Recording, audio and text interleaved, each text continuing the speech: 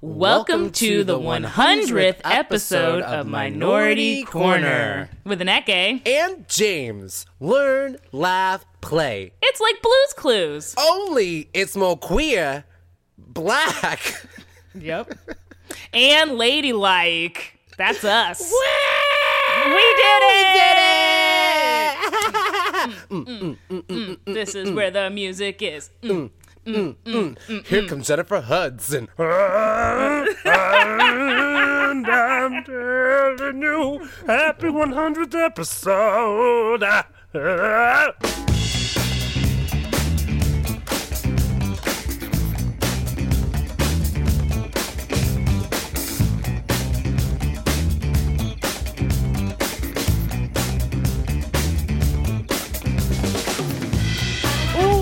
Hey girl, happy 100! Happy 100 to you, James. I believe it because we did it, but it is amazing. We did it. You know what? They said it wouldn't last. We had to prove them wrong. They said it wouldn't last. Wouldn't last. We had to prove them wrong. You know what? Huh. Who was that who said that? Because you know what? Fuck you. I know. Fuck whoever that was. Why is Janet singing it so happy? I'd be like... She's like, those are not your friends, by the way, Janet. They said it wouldn't last. We had to prove them wrong. Those are not your friends. Unless, like, he's like... Those are bitches. Unless he's, like, some, like, heroin addict person that, then like, also... through a rough time. Who, like, also is a member of the KKK and, like, still, like, murder puppies. Then maybe I could see that. Like... It's more that it wouldn't... Why is that person your friend? Yeah, it's more that it wouldn't last. It's like, you don't date this person. That's the song. Yeah, I know. Exactly. Just minutes into the episode, and we are already the queens of Tangent City. I know. Just, you know what? We always get sidetracked, but we find our course. And we just keep chugging along until it is 100 episodes. But we're here, 100 episodes, over 100 tangents. You have been sticking with us through all the tangents. Thank you, audience. Thank you. Like, seriously, this is our thank you to everyone who's been listening for all the episodes, for all the time, who have just joined us. I think this is actually like it's a perfect bridging of the gaps for new listeners and old. And I don't mean that you're old as an age, but I just mean that you've been here from the get and have listened to all of our episodes and ramblings. Because we're going to do, it's like a best of. It's like a remember when. Yes, it is all of our greatest hits. It's our greatest hits. And you know what? I'd like to go back to the beginning, Aneke, what started it all, our very first episode with terrible audio quality. We've learned a lot. You will hear improvements. But I can't believe that our first episode was literally centered around Rachel Dolezal. Well, you know what? That just proved that we had our finger to the pulse and knew who we could talk shit about. You know what? The podcast gods gave us this great gift of this woman. Yes. And it was early on in the conversation. And let's go. Let's hear what we had to say. I am ready. What the fuck did we say?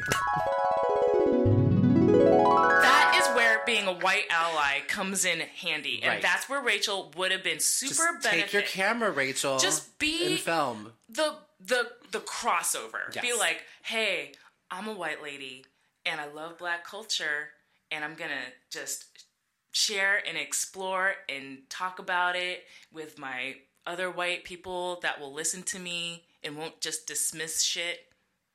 And I think that's powerful. Now she's a joke. She's a giant joke. I think it's so funny. She's just a big old joke. I just think it's so... I know there's a lot of, like... I think compared to, like, a lot of the other fucked up things that are happening to black folks across America, at least it's funny to have something to sort of laugh at. I don't know. I think maybe it's because I'm a black woman. Yeah. That's why it pisses me off more, and how political it is to be a black woman without even, like, just by being. True. And that's why I'm like, how dare you take my agency and my politicalness and my body and my hair. And she took your hair. Her hair was looking good. Her hair looks good. That's a good wig. All right. Okay. Rachel, I see you. Take that wig off. We all take see that you. tanner off. Is it tanner? That is some tanner.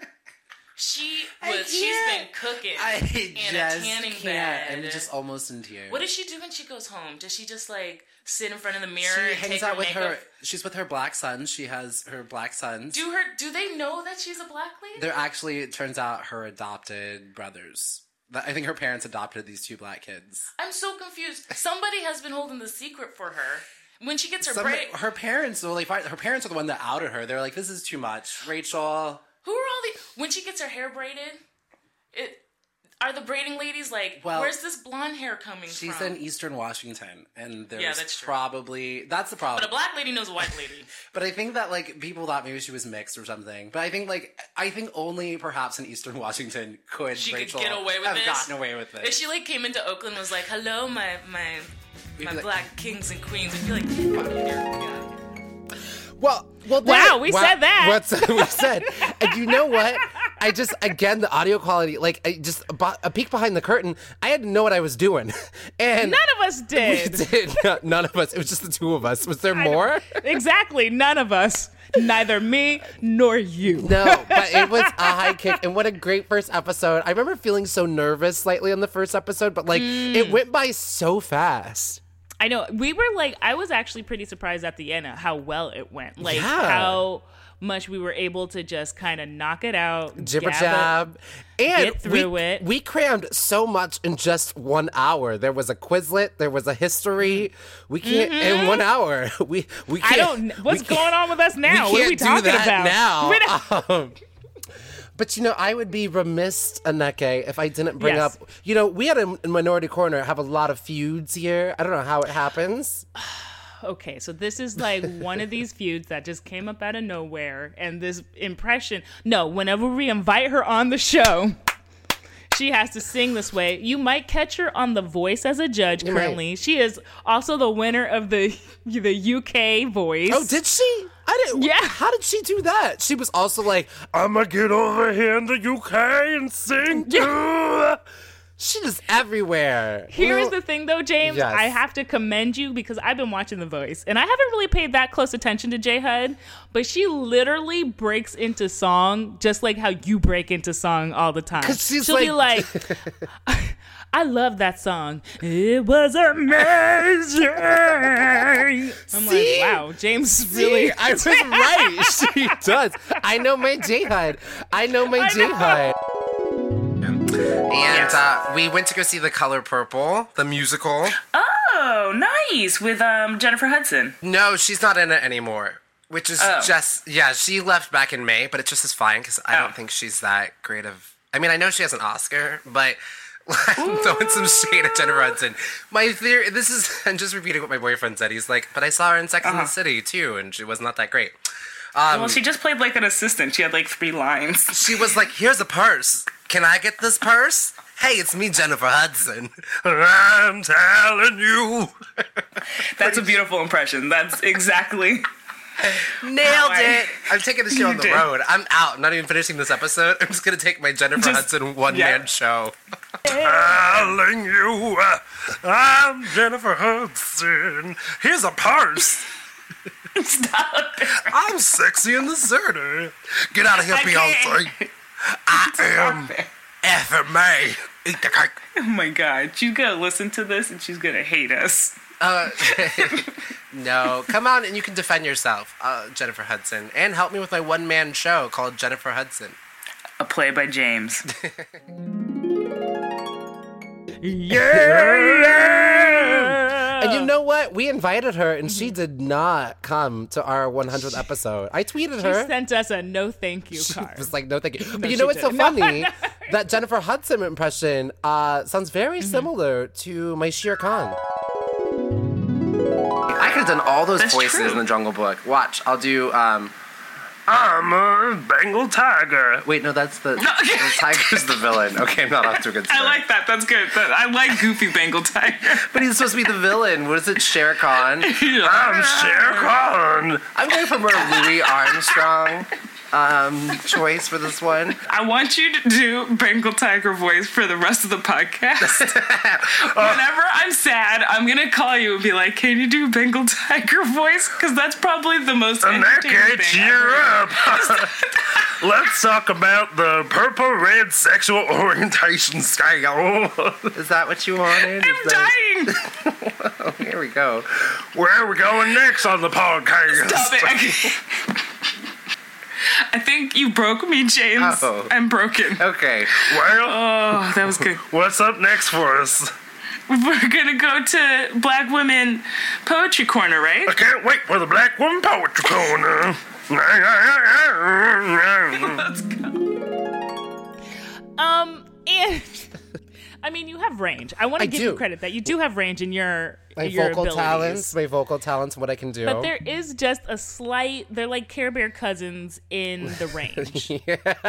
Listen, I'm like the Holly Berry of voice actors. I have a little range that I do really, really well, and I like to sort of your all. I like to sort of keep it in there. Oh my God! Speaking of Holly Berry, this was on the list, but we need to cut to a clip of us talking about Catwoman. I think that's amazing. And people love our movie reviews, so here's a little taste of we watch Catwoman, so you don't have to. Okay, one thing that really irritated me about the beginning of the movie, the continuity was terrible because they had 2 days. Went full day at work, nighttime, another full day at work. Why is everybody wearing the same clothing? Anneke, the super sleuth that she is, she pointed it out to me. She was it like... was not hard. There was so many other distracting they were things not about wearing the movie blase things either.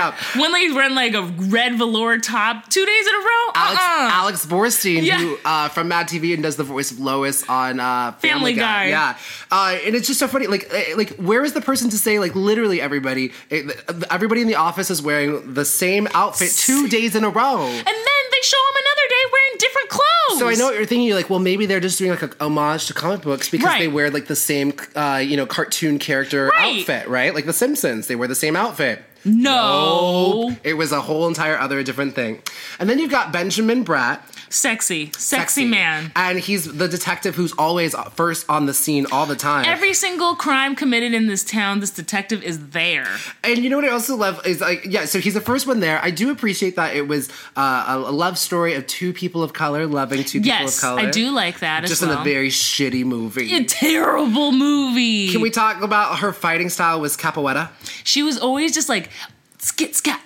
A kick. She was kicking here, kicking there. Here. Oh, the musical score of this movie. Okay. Who scored this movie? I don't even know. It was just soft R&B wailing. Ooh, even like in the middle of a fight scene. I kick it up. Ha, ha, hoo. I'm kicking. No, I'ma get you. Give me them diamonds. I'm a Catwoman. I'm the cattiest Catwoman ever. You like bad girls? Those are direct lines from it. Yeah, those were direct lines. It was like someone was like, "We need a score for this. Should we get a composer?" No. Let me get my R&B playlist. Yeah, and we'll just score that. She's a black woman in the middle of a fight scene. She's a Catwoman. Oh, and then it'd be like lyrics. It's like she's kicking it up. She's dangerous. She's sassafras. She's getting it going. This is the truth. We're not even. We're not. Oh, best scene. Okay. So she's already become a Catwoman. So she dies in water, and a cat breathes life into her. Spoiler alert. I don't care about you if you're mad. She died.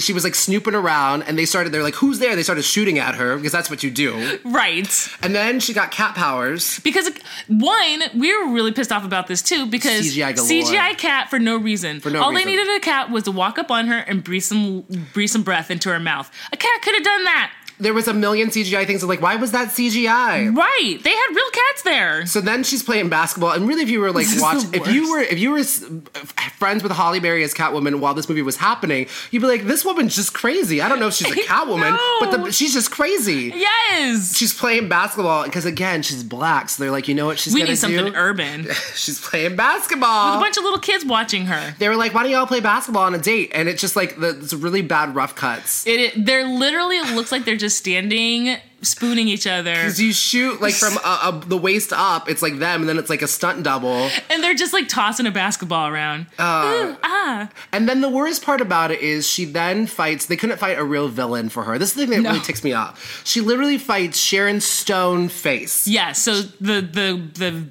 villain is a beauty cream that makes your face, when you stop using it, it makes your face melt. And when you keep using it, it turns your face to marble. Yeah, so that's her big villain. She's fighting a makeup line, which I think, and Halle Berry was wearing so much makeup throughout the movie, I think it was a commercial for Revlon the entire time. So much. Lip gloss was popping through the whole thing. Her lip gloss thing. was cool. Lip gloss was popping. Also, can we talk about how she gave herself a haircut with 2 scissors, one in each hand? She did. She cut. Oh, yeah, because cats can do that. Cats are nimble. She's like a snip, a snip, a snip, a snip, a snip, snip, snip. She just happened to have this like black, sexy leather. Like they do. Yeah. They drop it in. Her friend Alex Borstein's like, maybe you should wear that, black leather outfit I gave you for your birthday. So then she's got one. What friend gives you a black leather? That's expensive. I bought a leather jacket. And that cost a lot of money. Your friends need to step it up in case you become the Catwoman. And then, so that outfit, the first outfit she has, it's cool. It works. It's cute. And then she takes it up a notch. She just slashes it to pieces. She slashes it to pieces. She's wearing some sort of bra, which how are her boobies staying up in there while she's fighting? They are not. She's got, like, her leather pants are slashed with claw marks. So she's wearing open-toed stilettos. Being a fighting crime, being a jewel thief. She attached some belts to, like, crisscross on her gut. You just didn't even know. It makes you just so sad because it was such a missed opportunity that whoever wrote this saw a cash grab. I know. They were like, Halle Berry's really famous right now. Let's get her in a superhero thing. And then let's fuck it up. Yeah, it wasn't like this was like a passion project or anything. Dumb. Couldn't give her a villain. Why does she have, she steals from a jewelry place. But she beats up the burglars who are already. And there's like 5 or 6 burglars robbing a jewelry store because that's what you do. That's what you do. And they're like, a bang bang, I'm gonna shoot you. Nobody's paying attention. No cops are on the beat apparently that Where night. was Benjamin Bratt that day? You're Taking usually a nap. first one on the scene, Not but there. Burglary happens. She steals a bunch of jewels. She does. And then she wakes up, she feels bad, puts them in a brown paper bag and writes sorry on it and then leaves it there. And the sorry, spoiler, the sorry happens to be the same because she stood up Benjamin Bratt for coffee because she became the Catwoman and died. So she missed the coffee date. She missed the coffee date. She was just like napping as a cat. It's what you do. Also, I love that every time Halle Berry's in a scene, she's like a cat. She like literally, Halle Berry did her research and she's like, I'm a cat. She's like, tweak, tweak, tweak, cat meow. She's like walking on the furniture like a cat. You know? So she looks just like a crazy lady. She looks like a crazy person. But when she missed her date with Benjamin Bratt, she wrote sorry on the coffee cup. The same way when she returned the jewels on the brown paper bag, it said sorry. So then he conveniently still has the coffee cup on his desk and matches like... Ooh. It takes him 12 years. He's like looking at the cup and then he's looking at the bag. Then he's looking at the cup and then he's looking at the bag. And then he goes to a handwriting specialist when you can look at it and it looks the same. And the best part is the handwriting specialist, because they keep trying to have this plot that and you never buy it because it's Halle Berry and Halle Berry can play certain roles and not this. She looks like Halle Berry in a mask. And that's why every time she's just Halle Berry. And so the guy was like, oh, this first writing, which is the Patient Phillips one, he's like, this is a woman who she's very humble. She's not sure about herself. And then he looks at the Catwoman writing and he's like, but this is a woman who's bad and dangerous and knows what she wants. They like literally redefine her lazy writing. Like, put it together. This is a party. Yeah. Like, what? Thanks, handwriting man? And the entire time, like, she's like, at the very end, she's like, she gets framed for murder. The plot just goes crazy. Sharon Stone tries to, frame her for murder for her husband. Doesn't Sharon Stone hit Halle Berry with a lead pipe in her naked exposed gut several times? Oh, yeah. And then Halle Berry just gets up. She does. Like, at first, she's like, meow! Like, again, she's fighting Sharon Stoneface. Is Sharon Stoneface trained in capoeira? But somehow, like, and when Halle Berry takes a hit, her fighting, like, again, 110%. Ow! And, like, my favorite, I just want to get this last thing out, of when, like, it's this big, she's supposed to be Catwoman, right? Yes. She's supposed to be Catwoman. Because, again, like, Halle Berry is only playing, like, well, what if I was in this scene? How would I react? Not how Catwoman would react. Halle Berry. Yes. So when she finds out that Sharon Stone set her up for murder and that she was, like, so she doesn't react like, ooh, I can't believe you did it. I'm Catwoman. I'm going to fight you. She's like, no, you set me up for murder. It was you all along. No. Because if you were in that situation, that's how you naturally would maybe react. If you're Catwoman, you're supposed to be like, oh, no. How dare you, criminal? Perfect. I know. That was shoehorned in there. I like how we're just like giggling in between all of these clips. It's like, because you know, as serious as it gets here at my Nona Corner, it's also a bit of a giggle time, which is something that I do. I think a lot of the community members have. We did a survey recently, and something that people like really appreciate, and you see in the reviews, is our ability to. No, keep going. Can you hear me? Yeah. Oh. My phone went out. My phone went out, and now I'm back. And you were being real serious. I was. Just saw you gesturing around. God. But so that I really appreciate is that our ability to balance like fun with also seriousness. Oh my God, I know. And like the best clip I would think of us really diving into serious, and I'm like, notice how my tone of voice is getting lower because she's getting ready. I'm getting ready because episode 83 was like one of our banger episodes. Like sometimes I will admit I will just show up lazy, wearing no pants, and just have a list that I'm slapping on to fucking talk through. But we're getting honest. I came prepared. You came prepared. In this episode, you talked about the AIDS quilt, right? Yes. Yeah, the history of it, because a lot of people didn't know what the AIDS quilt was about. Which was like incredibly informative to me. Like I was, you took it all the way from the beginning, all the way up to now, I think. Yeah. And so that was super informative. And then I talked about what is academically called the Tulsa Race Riots, but I redubbed it the Greenwood Massacre because it was a massacre. It was a massacre of black people. So then oil struck. Ah, fuck. No. Oh, okay, this is a good thing. This is good. Okay. Black gold. Oh. So the oil boom in the 1910s, the teens, northeastern area of Oklahoma around Tulsa flourished. Wow. Including Greenwood neighborhood. And it became so wealthy, it was known as the Negro Wall Street or Black Wall Street. Oh my God, I want to go to there. Yeah. So the area was home to several prominent black businessmen. Not only did black Americans want to contribute to the success. It's a hard word. Ugh, too many S's and C's. Why do we need all those S's and C's in there? Calm that down. They did good. Yeah. They did a good job. Of their own shops. There was also the racial segregation laws. So they had no other option but to shop in Greenwood with their own people, but they were supporting each other. Right. There was oil boom, wealthy area. Yeah. So Detroit Avenue along the edge of Sandpipe Hill contained a number of expensive houses that belonged to doctors, lawyers, and business owners. Ooh. The buildings on Greenwood Ave housed offices of almost all of Tulsa's black lawyers, realtors, doctors, and other professionals. This is amazing. This sounds like a black utopia. Right? There were 15 well-known black American physicians, one of whom was Dr. A.C. Jackson. Okay. Now, nasty. Now, Dr. Jackson was considered the most able Negro surgeon in America. Damn right. Damn right. Okay, so at the same time, Ku Klux Klan started popping up. Oh, fuck, here it goes. Yeah. Here we are. So in northeastern Oklahoma, the Ku Klux Klan started to pop up and there was racial and political tension. So in about 1921, there were about 3,200 members of the Klan in Tulsa. Damn. Yeah. Okay. You ready? I'm not, but just give it to me because I need to know. We need to know this. So I've set the scene. You've set the scene. I know exactly. I feel like I'm magically transported back to there. Yes. And I am just waiting to see what happens next. Okay. So the madness all started in March 31st, 1921, when a 17-year-old white girl named Sarah Page accused a 19-year-old black man, Dick Rowlands, of assaulting her. Allegedly. Right, allegedly. Alleged. Her word. And she was an elevator operator and he was a shoe shiner. Okay. They worked at the same building or something? I don't know. All right. So that one event, that's it.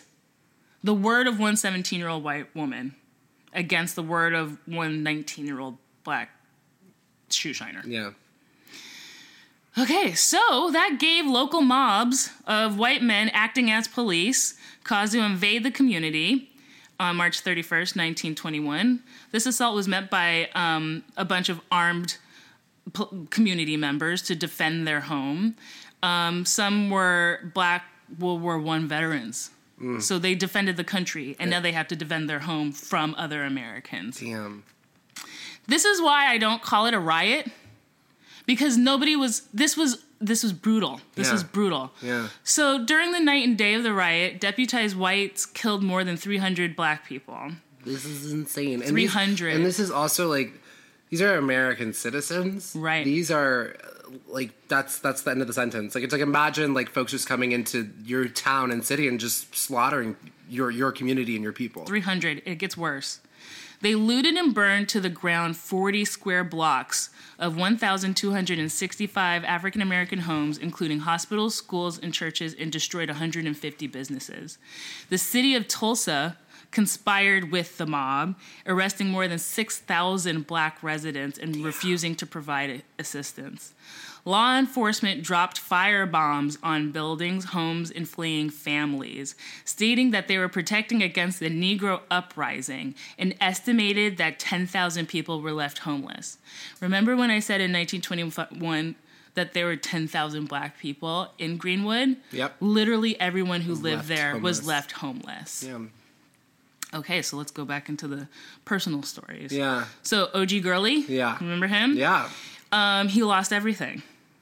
During the race riots, the Gurley Hotel, the street's first commercial enterprise, valued at $55,000, was lost, along with the Brunswick Billiard Parlor, the Doc Eastman Hughes Cafe.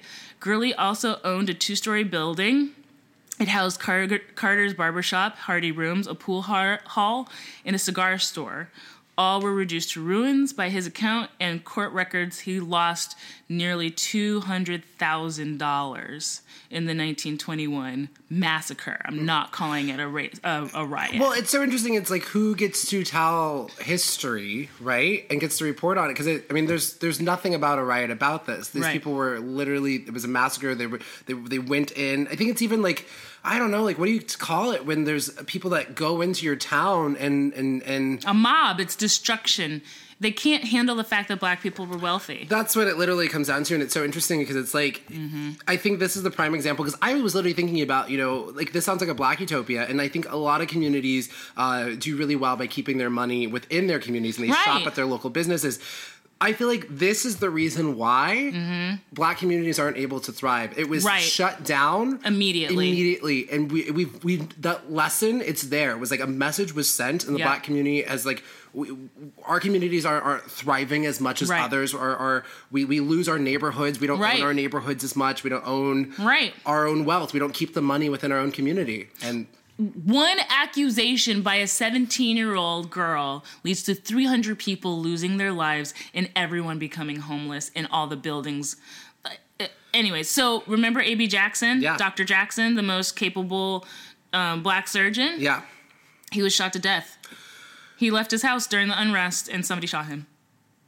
So this massacre was omitted from state and local records and is rarely mentioned in history books, classrooms, or even in private. I've never heard about this ever. This is destruction at the highest level. If this were to happen right now, can you imagine? Yeah. This is disgusting. When I heard this story, I could not believe it. And I can see I love when you throw down the research gauntlet. Oh, thank you. Like, I learned, that's one thing too that I really loved about doing this podcast is, the listeners are like, y'all are like, oh, we're learning too. It's not like I came out of the womb with all this knowledge. I know. Like, I love doing the research because one, it's like twofold. One, I'm researching and learning about my topic. And then two, I love the way that we do this podcast is where we come on and I'm basically learning whatever you're doing because we do it we do it a little cold for that pure reaction. And I think the biggest and best example, this is like, people still talk to me about this. Like, I will go to parties and my friends will be like, oh my God, this is happening. I'm still thinking about the segment that you did, James. And then also it was revisited because the cinematographer of Insecure, that Issa Rae HBO show, came out and started talking about color. So basically what I'm leading to is your segment on episode 50, Why Your Camera is Racist. And oh, yes. Yeah. She said that film chemistry, photo lab, procedures, video screen color balancing practices, and digital cameras in general were originally developed with a global assumption of whiteness. So just to sort of reiterate what it is that you and I were just talking about. So if you think about this, so here's how it all went. So back in the day when you took your little photos and you needed to go to the film shop to get your film developed, it was very, very, very likely that these shots were calibrated against a Caucasian woman who her name was dubbed Shirley. Oh, a specific woman. Her photos... Yeah, it's an actual woman. Why it was her? called the Shirley... I don't know. Okay. Somehow Shirley was the litmus test for all photos. So was back she in the day, like what the hell? She was this white woman. She was wearing a white dress, and she had black gloves on. And she had a pearl necklace, and she was surrounded by 3 pillows. This is luxurious. Of primary colors, so blue, like the primary colors, blue, red, and yellow. James, real quick. Yes. They kind of went a little ridiculous with this picture. With the Shirley card? Yes. Her hair was brown. She also had like brown auburn hair. So everything was about the Shirley card. She was the litmus test. So it didn't. So if they would if they're testing to see if like all the chemicals and everything was right, if Shirley's dress was yellow or if her peach skin wasn't peachy, if any of the pillows were messed up, they were like, we got to reset everything. Oh snap! So if you do not match those things in the Shirley card, God damn it, your pictures are probably going to turn out pretty fucking fucked up. Yeah. So. I mean, it's just, with a white body as the light meter and all other skin tones are becoming deviations from the norm. Ooh, this is a good analogy for racism and sexism today.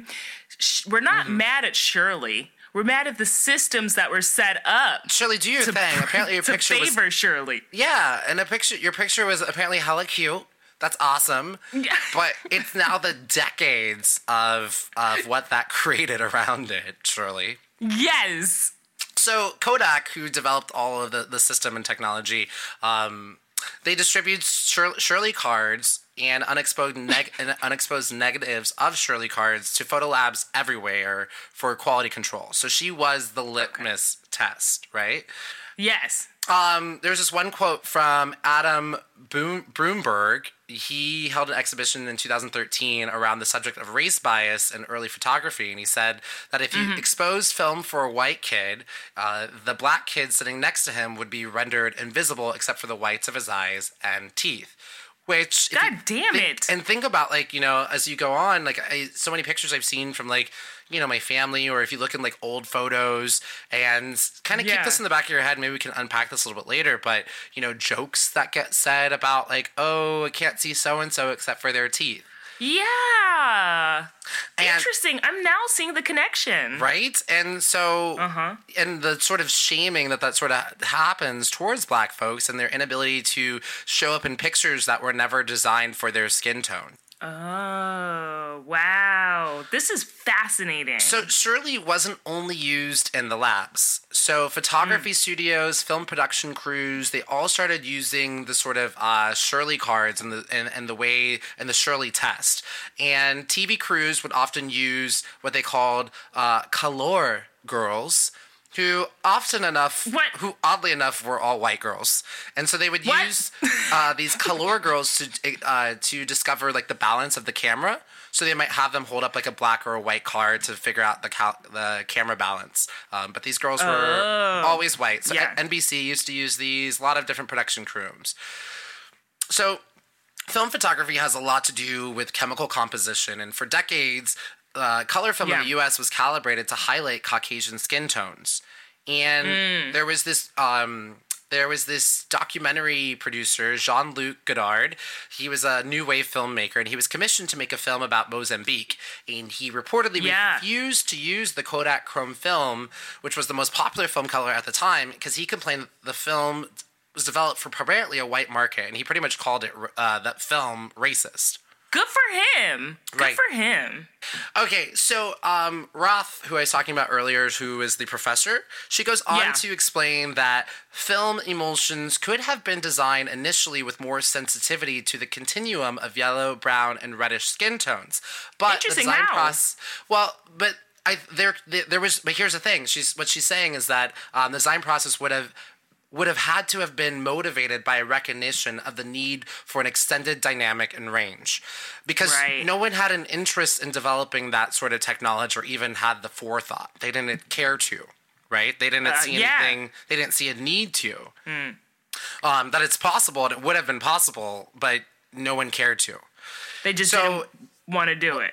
Yeah, why would they? Like, they were, if your photos are turning out nice and fine, right, then you have no room. It's so interesting because it's sort of like, again, this is another example of white privilege, even looking at, right. Band-Aids were designed for white folks to be able to match the color of their skin tone. And exactly. If it's, again, why would you have any interest in changing the status quo when you're not affected by it? It's like a perfect, like, grand metaphor or an example of white privilege. Why are we waiting so long? I feel like we're like... Well, there you have it, folks. That is why your camera is racist. And it's like, and we still are being affected by this. And I think, like, it's so one thing I love about, doing this podcast and going on this ride of this podcast, it's just unpacking things that either we take for granted or we were never taught in high school, or we don't understand the racial, like, I don't know, how racist the world is, or like how, what's the word I'm looking for? Like how fucked up the world is, complex, and like why intricate. It is, and why it is, how it came to be, how it came to be, how it came to be, and like the things that we don't even question. And I think I don't think we just like question things for questions. We just sort of like.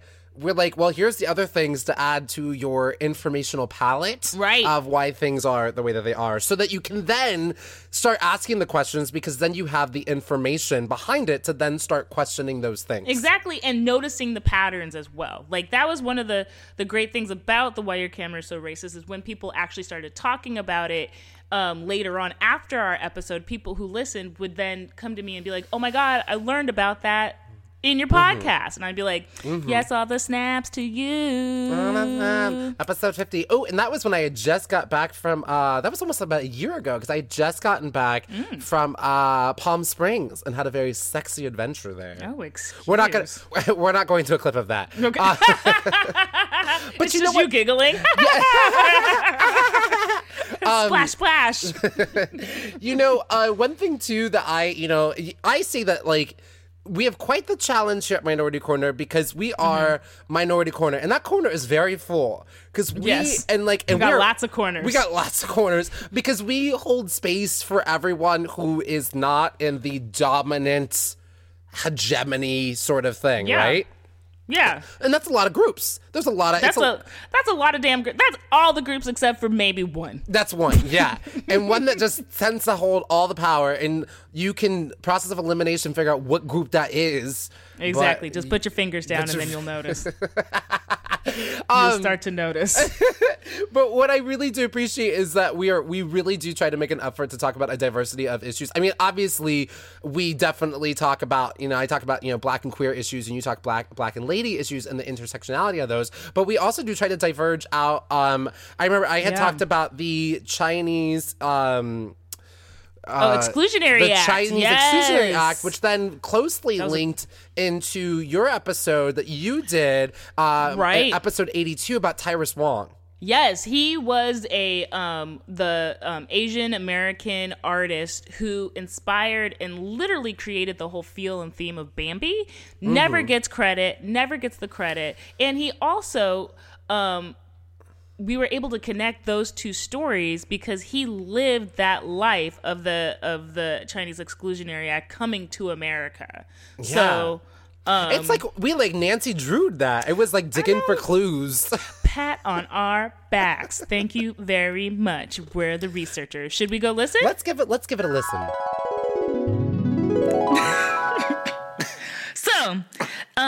So Zhen Yao and his father were obliged to travel under false identities, a state of affairs known among Chinese immigrants as being a paper son. So basically, a paper son is what... Here, let me explain it. So basically, like you did in the last episode, you talked about the Chinese Exclusion Act of 1882, right? Yeah. Where the United States was like, we don't want Chinese people here, we're racist. So... Here it is 100 years later. Yeah. So this is So in order to kind of circumvent this shit, this is one way people would do it. So in 1906, San Francisco had the earthquake and the fire, right? Yeah. So because of the huge number of municipal documents, including birth certificates, immigration records, they were destroyed in this fire. So many newly arrived Chinese people capitalized on this loss by maintaining that they had been born in San Francisco before the fire. So they've seen the loophole. They were like, mine was in that fire. So exactly, yeah. Exactly. Too bad I'm here. And then, so as United States citizens, they were entitled to bring over their relatives. So they would be like, yeah, I was here. And also, here comes my grandma. Yeah, she was, I was already here. So grandma's got to come here too. My family here. Makes sense. Right? Well done. So a lot of people would then they would call them paper sons. They would essentially shuttle in people from China under false identities as their relatives. Wow. And that is how Jen Yao, who is Tyrus Wong, we'll get to that, and his father got here. Wow.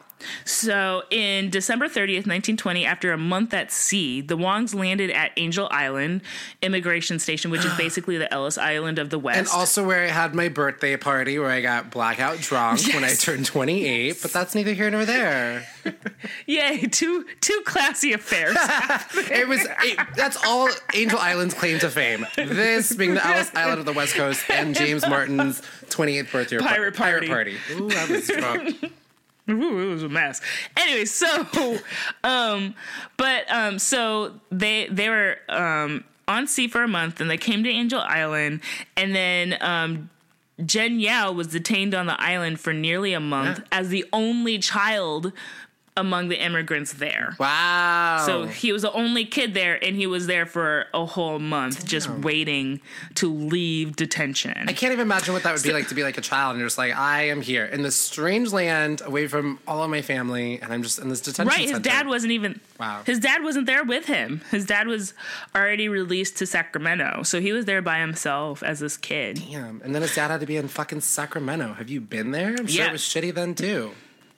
Ooh, not a fan. Sacramento listeners. I love the listeners. Okay, so he finally joined his father in Sacramento, and a school teacher Americanized his name to Tyrus. Whoa, Thanks, school teacher. Okay. So from then on out, he was known as Tyrus Wong. After that, his father left to go to L.A., leaving Tyrus in Sacramento in a boarding house for 2 years. Damn, this kid. So his dad's like, bye. He is like their original Orphan Annie, like Orphan Tyrus. Where's that crazy. story? Yeah. Right? So when Tyrus, so his first art teacher with his father. So his father, this is before he left. Oh, wait. Let me scoot back. So he lived in a venom-infested boarding house, sandwich routine, a butcher shop, and a brothel. Even more Orphan Annie. Just when you thought it couldn't get even more Orphan Annie, kicking it up a notch. This is a hard knock life. This is the hard knock life. Let's just add something else to the mix. What? After school, Tyrus worked as a houseboy for 2 Pasadena families, earning 50 cents a day. 50 cents a day. That's like... And then went back to his house between the butcher shop and the brothel. Like, wow. It's a hard knock life for Tyrus. Also, remember, someone renamed him, too. Right. The teacher was like, I don't like your name. Fuck your culture. Here's another name.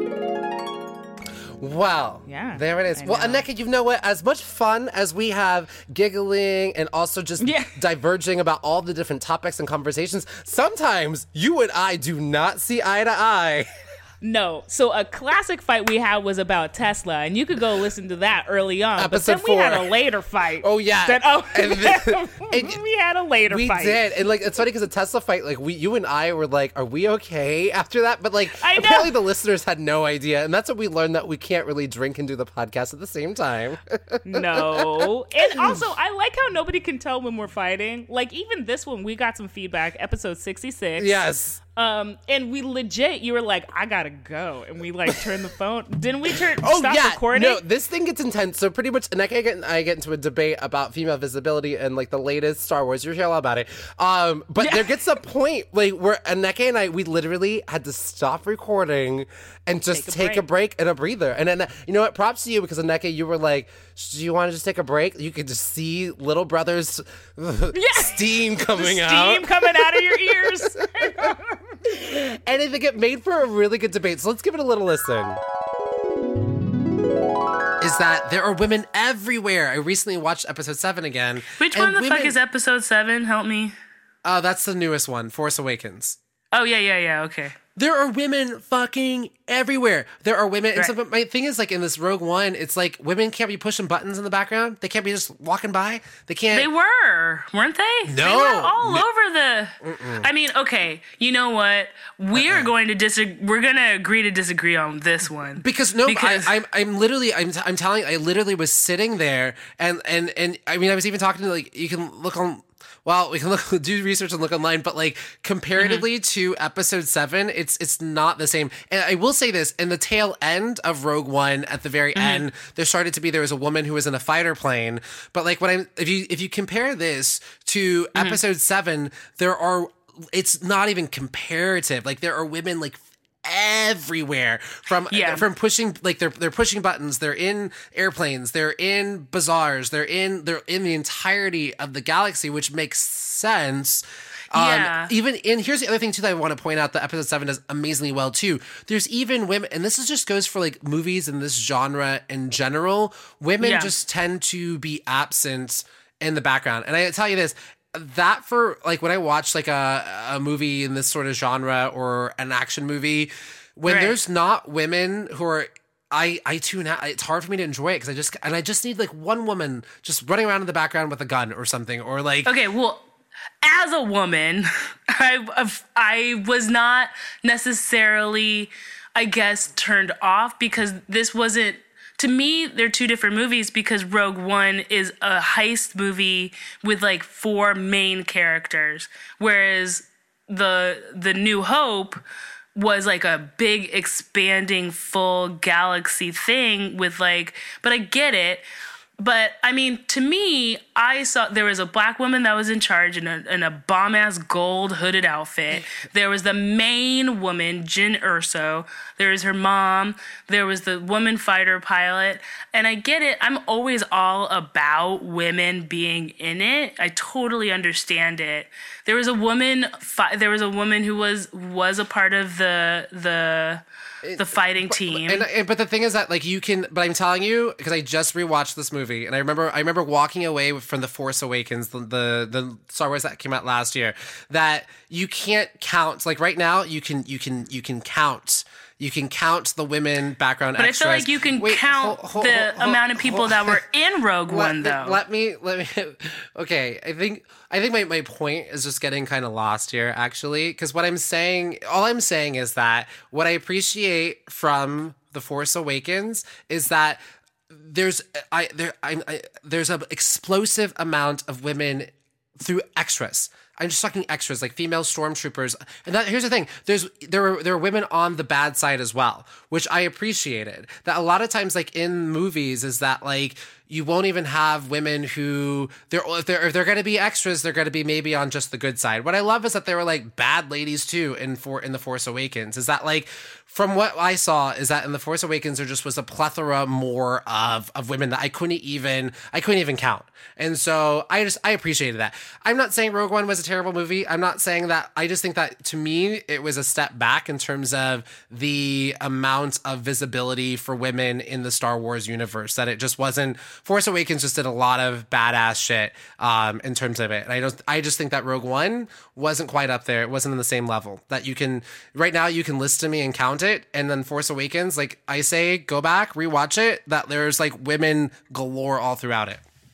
All right. I mean, I don't want to get into this argument with you. I enjoyed Rogue One, and I didn't say I didn't enjoy it. I think you're. I know. Totally I'm just saying that it puts me in a weird position as a woman who didn't have a problem with the representation of women. But it doesn't. But I'm allowed to have. I'm allowed totally to have are. my own. It's my own. I mean, I do feel like I'm allowed to have my opinion too. I'm not saying that you're not. I just feel like I'm being attacked because you had one opinion and I had another one. I'm not attacking you. This is besides what I actually really wanted to talk about anyways. So moving on. Now, on top of fights, spicy fights that we have. Wait. I got a little tidbit for you about that fight, though. Tell me. Because in Star Wars Rebel Lady Wars, or what was the movie called? Rogue Wars? Rogue One. Yeah, Rogue One. So there is a lot of adjectives to consider. Ladies, Rebelin, Rogan, Rebel Wars, Star Wars, Vogue Wars. Vogue Rogue Wars. I would love to see that movie, by the way. The Vogue Wars. Okay, what is it? It's the Vogue Wars. The Empire is sickening. Ooh, the Empire is slaying. Yes. The Empire slays back. Yeah. Oh man! One of the hosts of the Marvel show that I also co-host for, a little plug. He is like he knows. So Ryan, Agent M, who's AKA Agent M, he knows all the information about like I think I know about nerdy stuff. Like I know like an eighth of the information that he knows, and so I had told him once. I told him about like our little debate, and he mentioned something that I think you would really appreciate. Is that one of the female fighter pilots in the very last scene, all of a sudden there's an Asian female fighter pilot who we've never seen before at all. Like she just sort of shows up in the very end. Do you know about that footage and where that came from? No, tell me. She was in the original Star Wars A New Hope, and they cut her out of Star Wars A New Hope. And they use that same exact footage for Rogue One. Cool. So, yeah. See, I love this. This is okay. Well, I do not want to open this can of worms again. Okay, but it's only really quick, just really quick. A piece of me is so excited that you work for Marvel because you got all this insider track to like geek knowledge, and I love me a BTS, a behind the scenes. So spell it out for the kids, because I was like Belle Biv DeVoe, a BLT sandwich. There's no D's. Well, listen, your letters, I can't keep up. I'm holding on to every letter as they come, just hoping I understand. Oh my god! But so good. Speaking of letters, we also go into some nursery rhymes too later on. Oh, we sure do. An A is for apple, an S. F is for fuck, and we like to say that word a lot. Where are we? Okay. You made this happen. I did. But you know what? I feel like I interrupted you though. Go ahead. Oh, well, I was just gonna say sometimes you know what, but what I love about us, we're able to fight and come back, and sometimes it just gets into Giggletown, USA. Good. Okay. See, that's what I was trying to set up with my alphabets into nursery rhymes. Oh, that's when you're going Goldilocks. with that. Goldilocks. You need to go with me. Is that a nursery rhyme? It does it count as it's a story, bedtime story? Mother Goose. And let me tell you something about Mother Goose. She's scary as fuck. You know what? I was gonna say the same thing. She is no nonsense. She has those glasses. You know those tiny little beady glasses. Right. Mother Goose does not fuck around. Also, James. What? Where are her children? Excuse me, Mother Goose. She is like running around trying to mother all the Woodland's other children, but where are hers? Where the Mother fuck Goose? are your children, Mother Goose? Leave me alone and find your own damn children. Reading all these bedtime stories about Mother Goose, I don't see your children. Let me read you, Mother Goose. I bet she has a sad story. Someone probably done took her kids, and she is... That's why she got to tell stories to stranger kids? Sounds creepy to me. It sounds like a horror movie. Creepy to me. Coming to you next October, a Mother Goose story. But we talked about, you know what I love? We cracked the case of the true story about Goldie Bitch. Yeah, Goldie Bitch and the 7. Well, not the 7. That's a big ass family. So that would be her breaking so much furniture and being like, I don't like this. Oops. Well, this is in episode 77. We break it down CSI style. The story of Goldilocks. Survived. Clearly, her story was not told. Yeah. It sounds to me like these kids went over to her house, ate her home, and murdered her. Truth for the sugar witch. Yeah. So I'm just saying, the jury's still out. I'm side-eyeing those fucking Hansel and Gretel. Hansel and Gretel. Probably related to Red, what's her face, and the Bears, Goldilocks, another trifling ass going into somebody's house. Red? I was going to say Red Riding Hood, but she was just minding her own business. She was just trying to go to her grandma's house. Was she? I don't know. I saw Into the Woods, and she looked like she was up to no good. No good. Don't trust her. Eating all them snacks. I'd rather pull my side-eye attention over to Goldilocks breaking chairs. She busts up into some house. We're like the new. We're like the new. Who's the story? The Grimm's brothers. We're like. Yeah, we are. We're the real folks telling the truthers of the truthers. But yeah, back to Goldie bitch. I'm gonna call her that, okay? Because I think so. You know what, Goldie bitch. She comes up in there. And first of all, where did she come from? Like, they just start you off in the middle of the story, and they're just like, was she going home? Like, where was she going to school? Why was she not lost in school? In the woods? What is she doing? We didn't get, and see, that's the thing, shady, because we don't get to hear all of her whole entire backstory. So something's already not right. And I bet you this is not the first time this bitch has gone up into someone's house.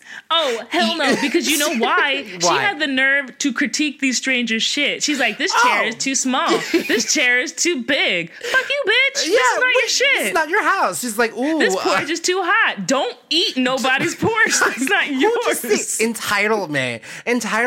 And like, ooh, I'm going to take a nap. I done ate all their food. And she's like, oh, this TV's too small. This one's not 3D. They don't have Netflix. And she's like, well, I'm going to take a nap. Is this? Get out of it.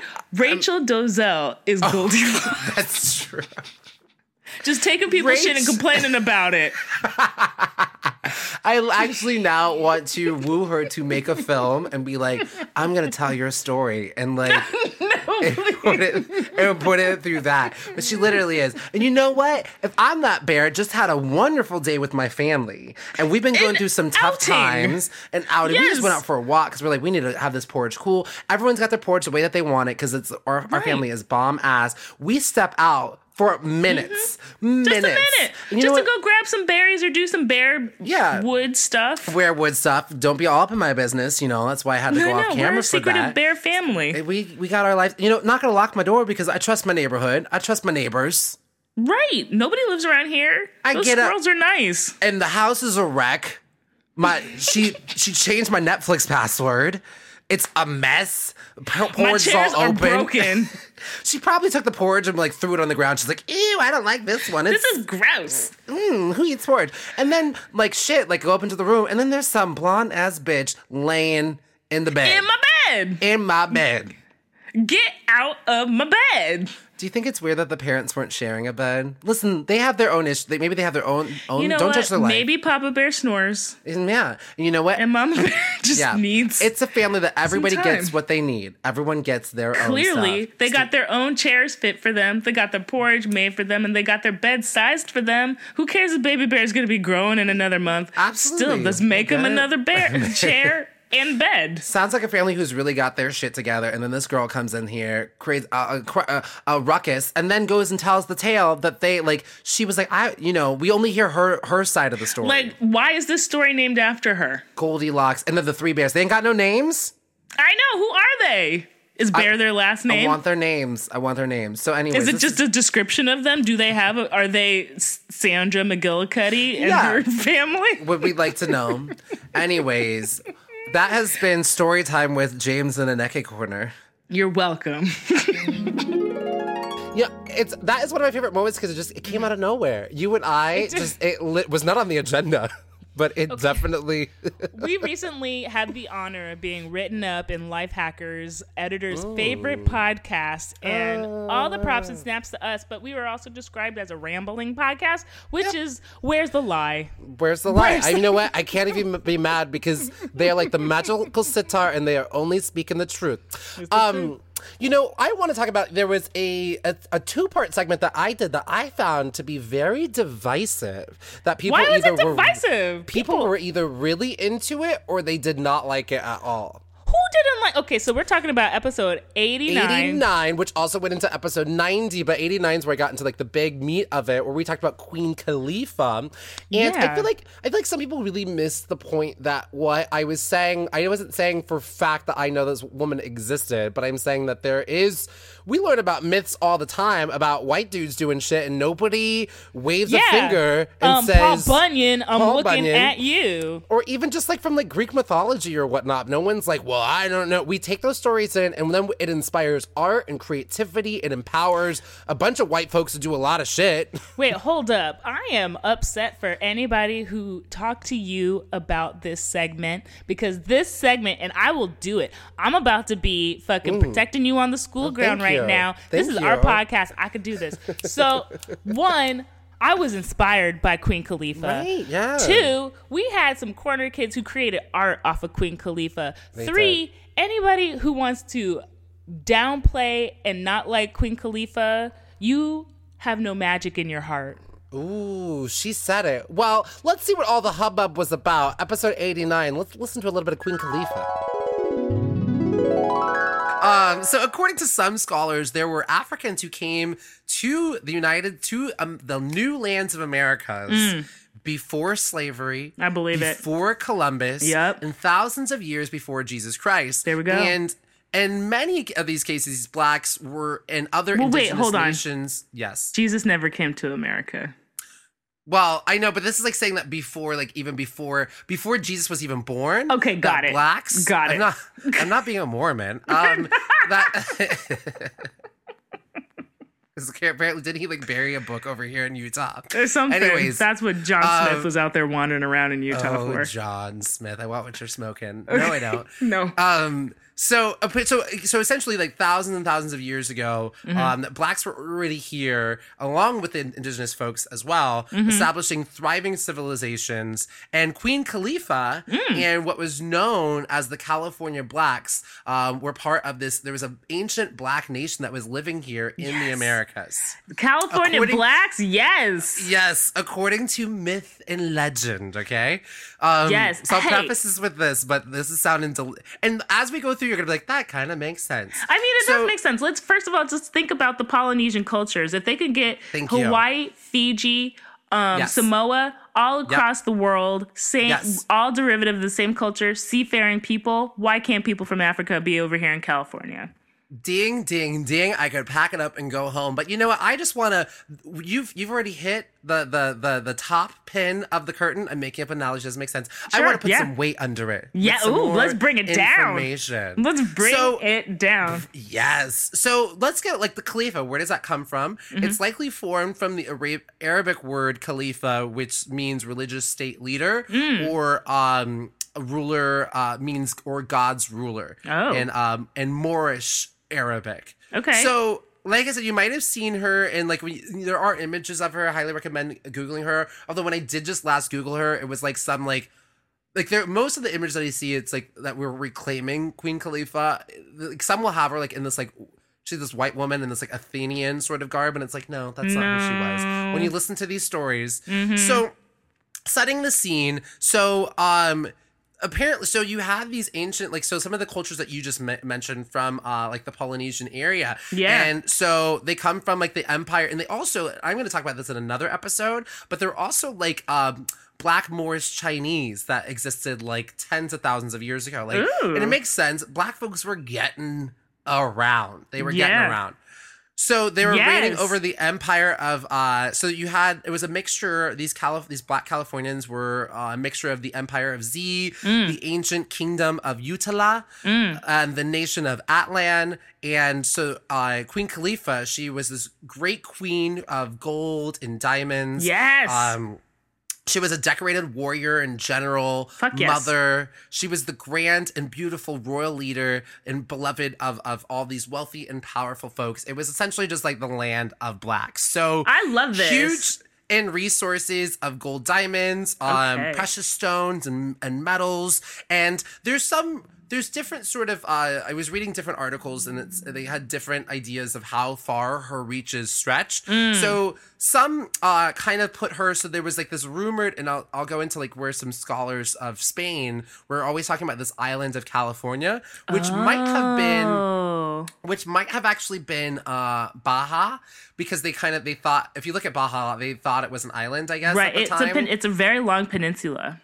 It's a very long peninsula, so you could easily mistake it for, an island. So some say that her reaches stretch from San Francisco to Baja, as far inland as Colorado or Utah, definitely to the Pacific Ocean islands and nations, including Hawaii, like you mentioned, and Australia. And they were, like you said, they commanded lots of ships. They were seafaring, trades. They were heavily into trade.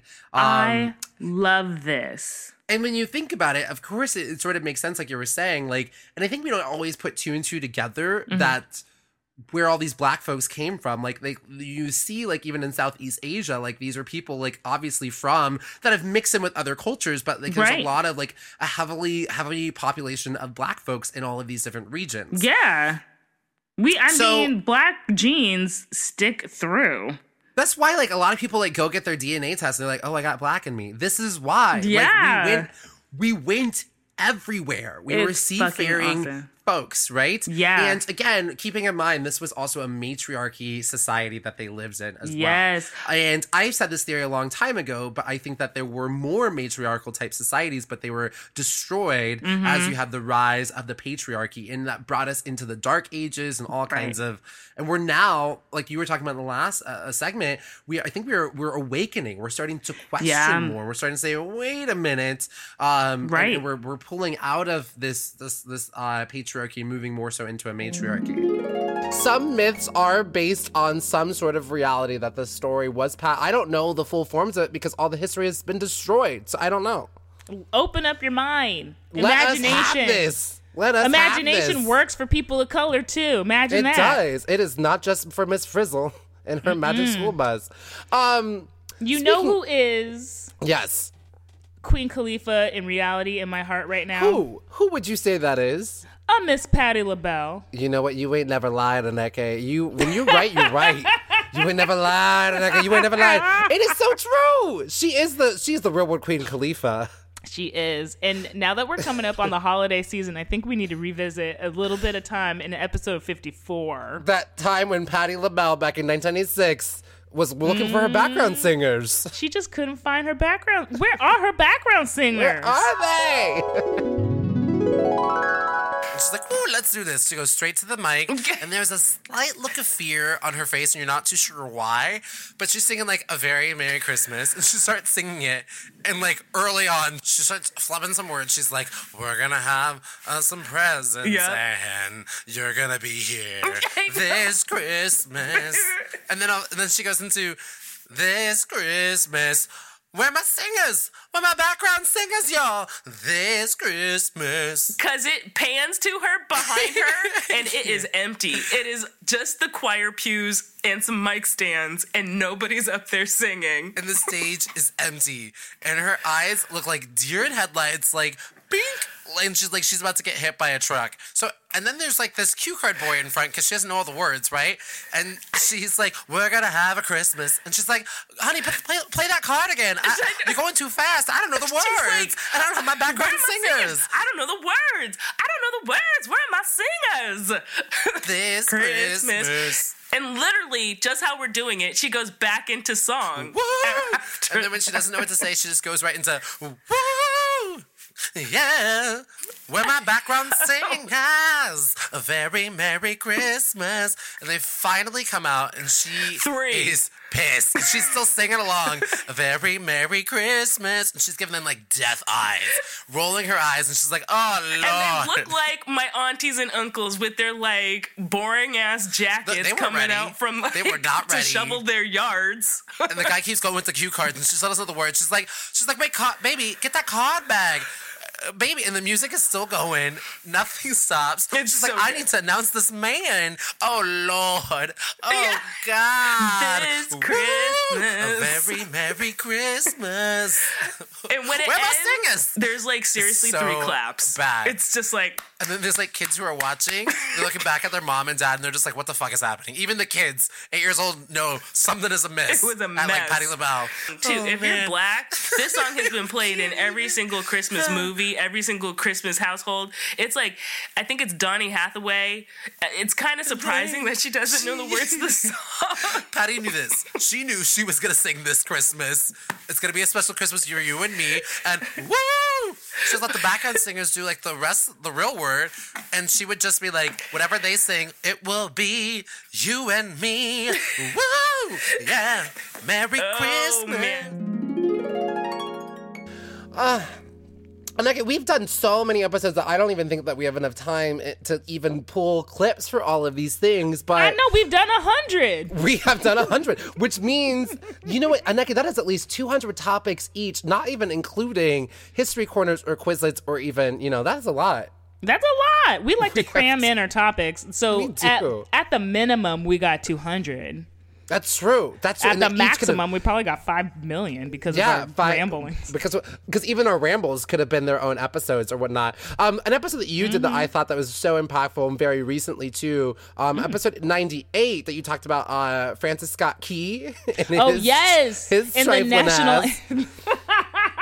So trifling. Who literally was just like the Taylor Swift of, the 1700s or whatever. The War of 1812. The War of 1812. And was just butthurt because a bunch of black folks beat him in a war. And he wrote a hate song. Or what's that? What are the tweens doing when they're like... He wrote a beef. He wrote a beef track. And it became our national anthem. That is every little teen harlot's dream, and he was the original.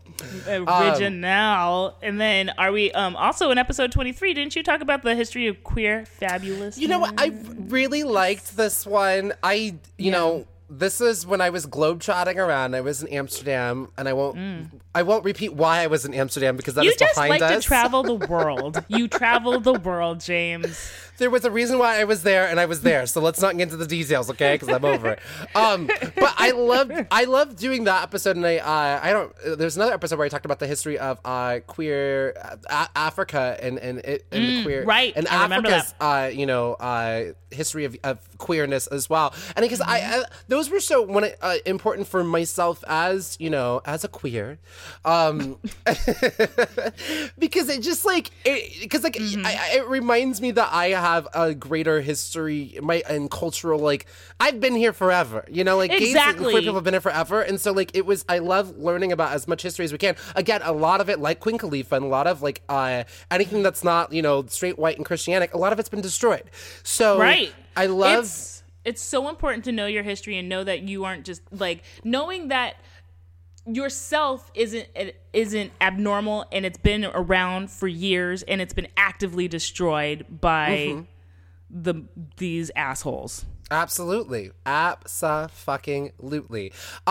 Speaking of assholes, on episode 22, just to reference this one, this one I wanted just to bring up, I talked about rape in the military, and that for me, that is a cornerstone of when we talk about, toxic masculinity here on the podcast, because that is a great one. Because when you investigate the military, it's such a microcosm of how the rest of, the country and then even the world sort of works, and was a great episode in terms of talking that we need to teach men how to be men and what that means, and given the larger context and the surprising amount of rape in the military for not only women being raped in the military, but men as well being raped in the military, and just given the context of hashtag Me Too and whatnot, I think it's a good episode to go back to and listen to as well. You can see some of the roots of where this stems from and ricochets out into our mainstream culture. And I think that figuring out a root will help us find the cause to get rid of, to start to unravel that knot if we can. And I really do love, it's one of my things that I really do love unpacking is toxic masculinity, we've had it at a few different moments. I didn't put this on the list, but I love doing my Straight Guy's Guide to a Gay Bar, episode 87. That one was excellent. That was an excellent one. And in fact, might get turned into a pamphlet or a book at some point. Abraham Lincoln, we love a pamphlet. It has a future ahead of itself. The Straight Guy's Guide to a Gay Bar. But just sometimes, those straight guys just need a little help. And sometimes I gotta get in there and help them. We've covered a lot of serious topics, a lot of interesting topics, but we also like cereal brands too. Well, you know what? When we did that survey, people really do like the little Quizlets. And this, next to Greta Garbo, which I think was episode 4 or 5, this episode 23 was one of my favorite Quizlets because I took Aneka on a ride. And this was a Quizlet about Tony the Tiger. Did not know where I was going, where I was, if up was up or down was down. This was a Quizlet for the ages. And what's crazy about this one is I actually lost all of the audio after we were done recording this. I lost all of my audio, only had Aneke's audio, and I had to redo the entire episode on my own by listening to Aneke's audio and then coming up with whatever the jokes were and all the information. So this was a nutty episode. Let's take a listen. Quizlet Corner, Quizlet Corner, Quizlet Corner. I got this week. All right, so this next one is about Tony the Tiger. He's back. There's a series of new commercials that are sweeping the web, and they're going to bring the tiger out of you. What? Yes. But there's a little controversy around these. So there's snap. 4 I'm going to read to you. One of them is not true. Great. Yes, that they're great. They're going to bring the tiger out of you. Because they want to go for like a more adult approach, I guess, or something. Oh, yeah, And the first one is about a prostitute. Stop it! No, let me finish. There's a prostitute, and she needs to go to work, but she's, this guy's trying to hustle her out of some money. She doesn't feel like she can really do it. Tony the Tiger gives her a bowl of Frosted Flakes, and he's like, they'll bring out the tiger in you. And then she goes back to work and she gives a great blowjob in the hotel. Was this during the great prostitution rush of the 1930s? Yes, actually, this is a callback. It was a callback to the great prostitution rush. And it's all, this is a celebration of Bertha McGillicuddy. So it's a throwback to that. So that one could be true, could not be true. Okay. The next one is there's a crooked cop, and he's watching his partner beat this other guy, this guy that they're trying to arrest. Oh. He's beating the shit out of him, and the other cop is just watching, and he doesn't know what to do. And then Tony the Tiger gives him a bowl of cereal, the Frosted Flakes, and he's like, "They're great." And the guy eats them, and he's like, "They'll bring the tiger out in you." And the guy eats it, and then he goes and he pushes his partner out of the way and just starts beating the shit out of the guy even more. What? So that's the other commercial. No. And then the third one is there's a woman. She's a suicide bomber. What? And she's going into this diner, and she's No, stressed out. She's stressed out. She doesn't know if she can do it. She's One of really them. stressed out. Just one of these isn't true. Are they frosted in crack? No, it's sugar. So she's going into the diner, and she doesn't know she can do it. She's really stressed out. And Tony the Tiger comes in. He gives her a bowl of cereal, and she's like, "They're great." And they'll bring the tiger out in you. And she eats it, and then the last thing you see, she's like, "I'm going to do it." And everyone's like, "Oh my God, what's happening?" What? She reveals the bomb, and the last thing you see is her pressing the button. So, and then the last one, we have... Have I No, fallen you're awake. asleep? Have I slipped into a coma? Is this real life? It's very much real life. You're very much awake. This is a reality. What? So These are terrible. I don't know. I feel like this is Sophie's choice. Whichever one I pick is terrible. Your reaction And it is, speaks to my inner demon. yeah, of what you don't. Yes. So the last one is a kid helps an old woman who's about to OD across the street. One of these is not true. I'm scared. I would say that God, they're all so fucked up. I guess I would say the most fucked up one would be the suicide bomber. They're all so fucked up. They're terrible. They're all so fucked up. They're so fucked up. I wanted to do a fun one. It is you. fun. No, because my brain, I can't believe that these commercials exist. Yeah, well, okay, maybe I don't know. At first I was going to be like, yeah, the prostitution one, obviously, because we talked about it before. But then you just kept getting darker. It just kept going. It's like That The one's like Wire. the Tony the tamer Tiger in The Wire. He is. I think he's trying to get a new Netflix series. I think that's what this is. He's just trying to get on Netflix. It's like the Netflix show of Tony the Tiger. House Shit of Cards. gets dark. Tony, they're really going for that adult audience, I guess, trying to get them to eat their cereal. Which one is it? A kid helps an old woman who's about to OD across the street. That one's not. That one's the fake one. Really? So, yeah, apparently somebody went through... How did you find out about this? It's online. Kellogg's wants these commercials taken down. Somebody put in a lot of money, a lot of effort to make these commercials, and you look at them, it's fucking real. What? It's CGI Tony the Tiger. It is all the graphics, all the effects, and these actors got paid to do this. These are paid actors, high quality. This is very much real, and Kellogg's is like, please take these down. But they are real commercials, but it's not sponsored by Kellogg's. But yeah. There's this article that put them up, so go look at them. They're insane. But you look at them. These are real ass commercials. Someone went through a lot of trouble, spent a lot of money to get this done. So wow. Go bring the tiger out in you. Wow. Oh man, episode 66 was excellent one. Oh yeah, but what about episode 68? Oh, I read it wrong. How the sausage is made.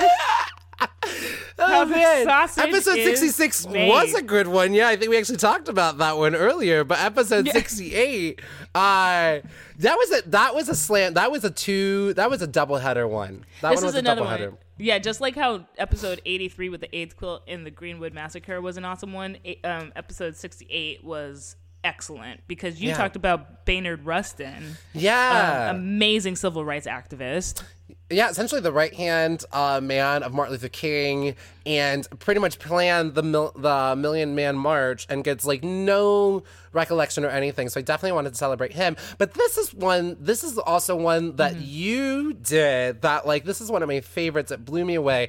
And this is one that I probably talk about this almost every week as I'm talking about just sort of civil rights and like the history. Like when people are like, when I'm like, oh, you know, they don't really teach you the history of America, and they're like, well, what? And I'm like, let's talk about the Texas Rangers. And this goes back to that point that I love quoting Eva Longoria. She says, you know, for Mexicans, the border, they didn't cross the border crossed them. Exactly.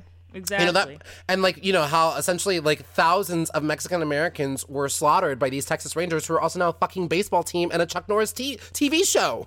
Exactly. Massacre, yet again, that we don't talk about. So I really wanted to call attention to how this country was formed and who had to die to form this country.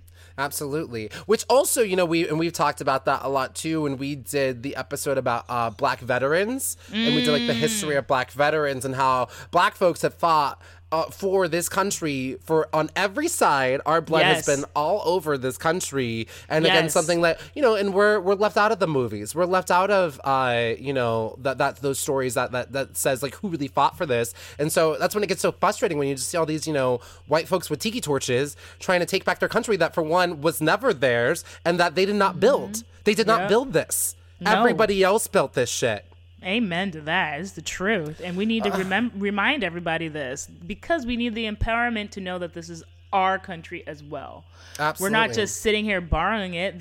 We earned it. This is our land just as deserving as everyone else who's here. So one thing that, like, I really, you know, after the election, Aneke, we laced up our bootstraps and we went to work. Well, and we're still working. We're still fucking working, which is good. And I am feeling the power.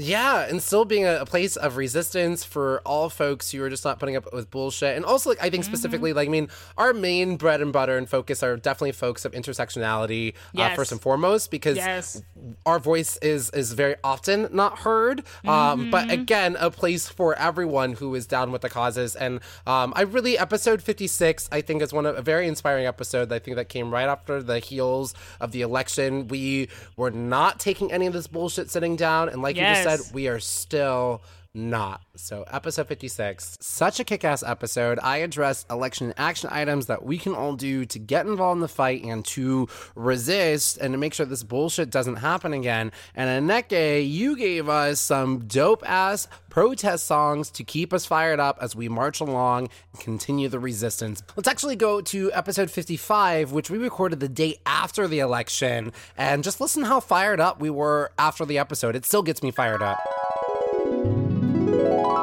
Fired up. Minority Corner is fired up. Yeah.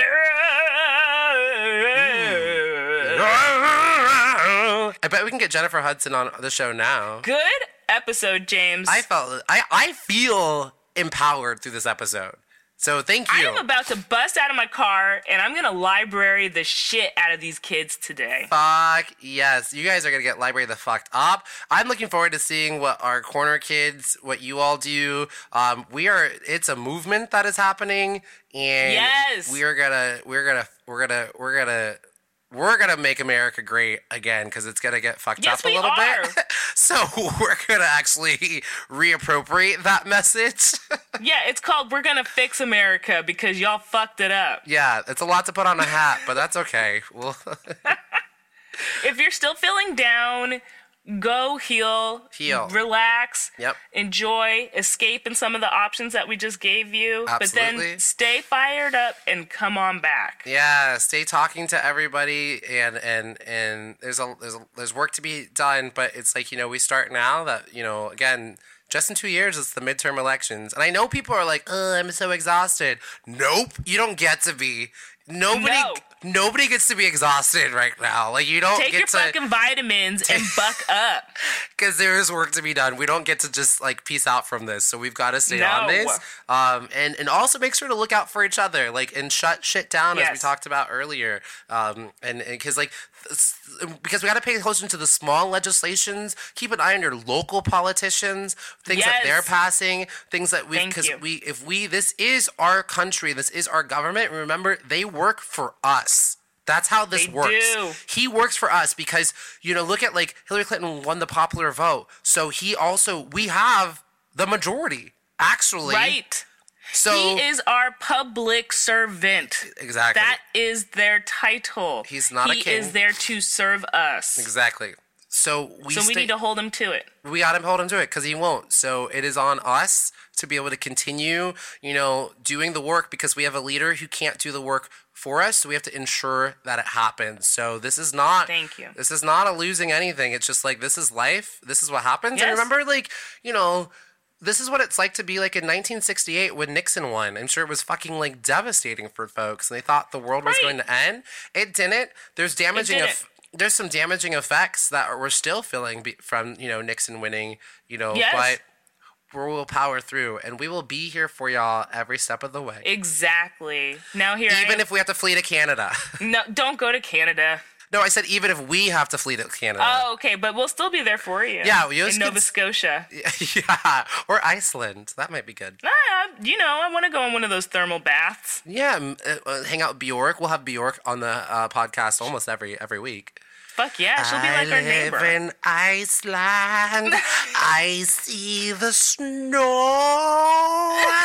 It is cold. I think Bjork is here right now. Well, here we are at the end. Not everything could make it into the episode, but some honorable mentions. You do some really great stuff, Aneke. You do a lot for Black female visibility. Also, getting you do a lot of great stuff for young Black children or children of color. Oh, always, yes. You have to. There's a lot of lists that I do for children of color books because one.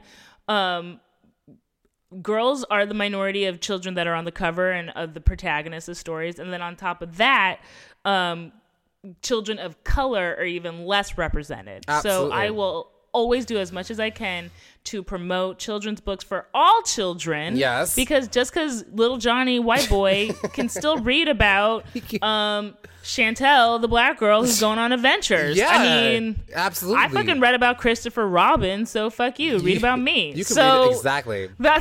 So I think that opening up all children to those things is incredibly important. And go to episode insert number here to get a list of one of Aneke's listicles. The holiday season's coming back around, so really great. Buy them children some books. Buy them some books. And speaking of biphobia is something that we... That was...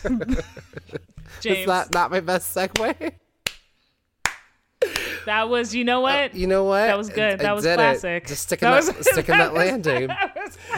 But episode 73, I really started to unpack some biphobia because I have been, and that's one thing that we say, side-eye your heroes here on this podcast. We side-eye everybody. We side-eye ourselves. I side-eye the LGBT community because, as I have said, the LGBT is somewhat bullshit. There's a lot of biphobia in the straight community and even in the LGBT community as well. So episode 73. We got to keep ourselves in check, and 73 is the best place that we are doing that. Well, and to close us out, one thing that I love about Aneke is when she gets drunk. I like a drink, and you know what? Just leading this up, I took a very glamorous photo of myself on a yacht this past weekend, and I was holding trash in my hand. So... Hold on.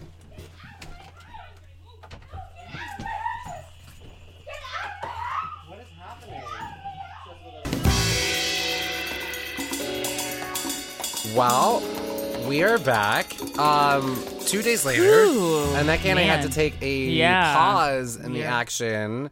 We're almost to the end of the episode, and we were abruptly. It just ended abruptly because essentially a year after a tragic accident that happened here at my apartment with the death of my roommate, and involving a horrible interaction with the police and excessive just policeness, they were back into my apartment, right? And using excessive force with my other roommate, his girlfriend, on the year anniversary. I'm not going to go into full detail of what happened, but I said this the last time. I think it was on the show. It was on episode 53, dedicated to my roommate Noah and his tragic accident. We asked the police to do too much. And they were ill-trained to handle a false situation that they were here for in the first place, but they were ill-trained to deal with it in the amount of aggression and violence that they did physically and verbally. It was so incredibly traumatic and jarring once again. And so we had Minority Corner, we don't hold back any secrets of what happens on this podcast. No, you guys are along for the ride. We share it with you guys. I was saying to Maneke that it's so. Of course, when we're doing the greatest hits of Minority Corner, this happening, which connects to, an episode that happened, almost 50 episodes ago, 53, on the anniversary of that. And then coupled with, part of the reason why we started this podcast was because of things that were happening with police brutality in Ferguson. And we felt that other folks were not talking about it. Other podcasts that we were listening to weren't. And so we got into the game. And so here it is on our 100th episode, literally police brutality and misconduct in my own house for the second time. Right. It's one of those things where it's I feel like we constantly go back to this throughout all of our stories. Texas Rangers. Just it is a common thread throughout this podcast. And it's just goes to show how common and how pervasive it is in our society that we're doing our fucking podcast and it shows up not on your doorstep, your fucking bedroom doorstep. Your bedroom doorstep in your house. And Eke was listening to, part of it and could hear how, horrible and horrifying it was. And honestly, and too, the other thing that I walked away with this, and it's horrific, but it's the truth. Thank God what was happening. Thank God that my roommate is a white woman because she would have been dead. And myself, as a black man, I knew to comply with all of their orders, anything they told me to do, because I did not have that same privilege or luxury. Pretty fucking traumatic to have them there again. So there it is. And I don't know what the solution is. I feel so trapped, because it's such a system and just, they need better training in terms of there should be trained, taking psychology classes, more social Why aren't there workers. Police therapists, or, something that, I don't know. Who are these first responders there as well? I think they have 6 weeks of training. It's just not enough.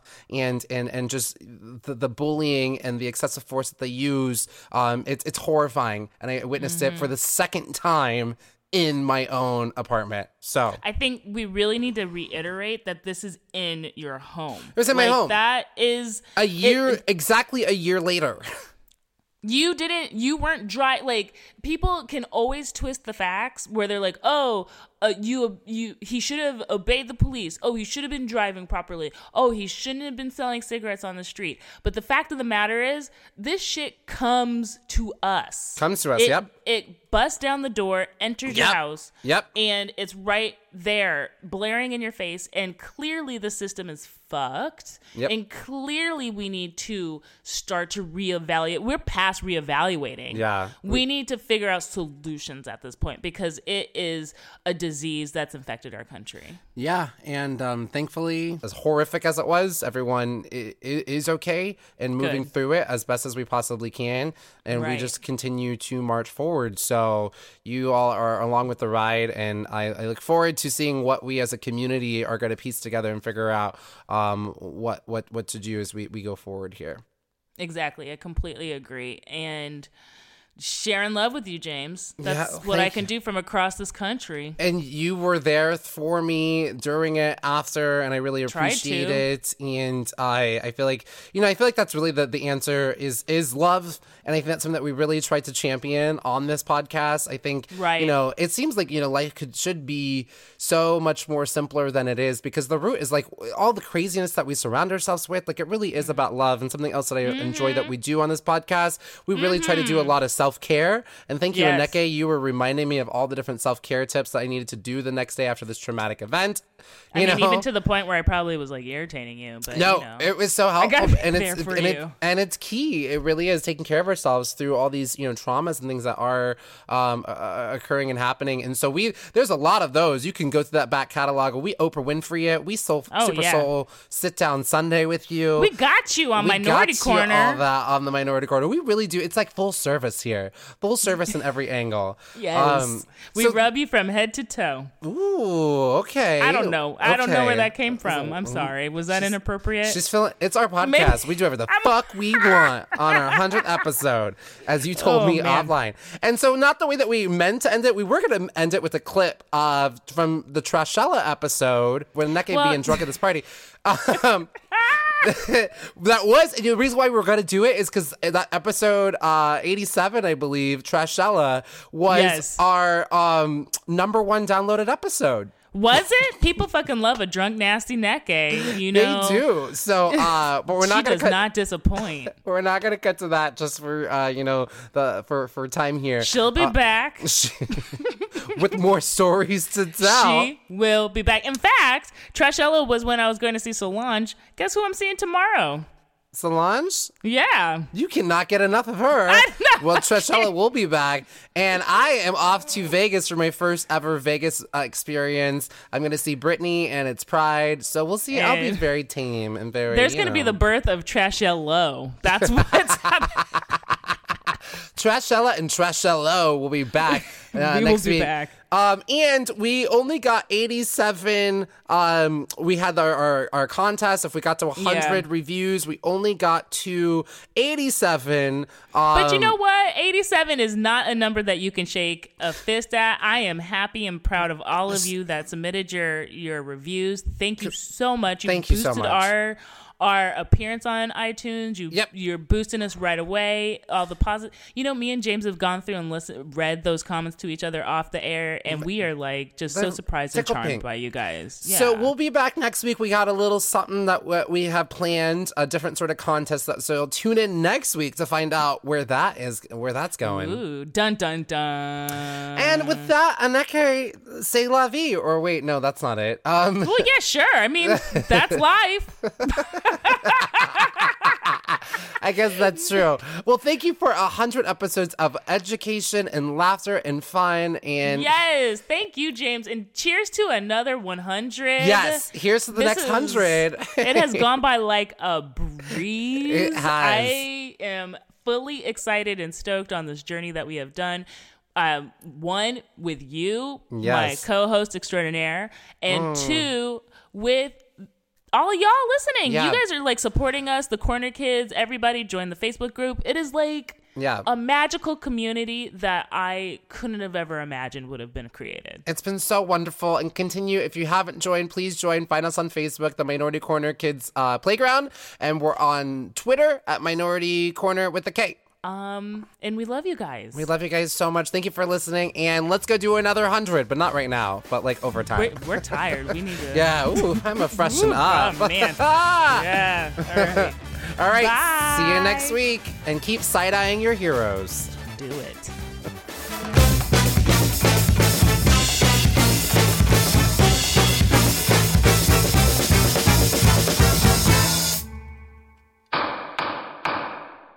Judge John Hodgman ruled in my favor. Judge John Hodgman ruled in my friend's favor. Judge John Hodgman ruled in my favor. I'm Judge John Hodgman. You're hearing the voices of real litigants, real people who have submitted disputes to my internet court at the Judge John Hodgman podcast. I hear their cases, I ask them questions, they're good ones, and then I tell them who's right and who's wrong. Thanks to Judge John Hodgman's ruling, My dad has been forced to retire one of the worst dad jokes of all time. Instead of cutting his own hair with a Flowbee, my husband has his hair cut professionally. I have to join a community theater group. And my wife has stopped bringing home wild animals. It's the Judge John Hodgman podcast. Find it every Wednesday at MaximumFun.org or wherever you download podcasts. Thanks, Judge John Hodgman. Shirts, stickers, patches, posters, tote bags, aprons. Sure, you might have some of these things already, but do they rep your favorite Max Fun shows?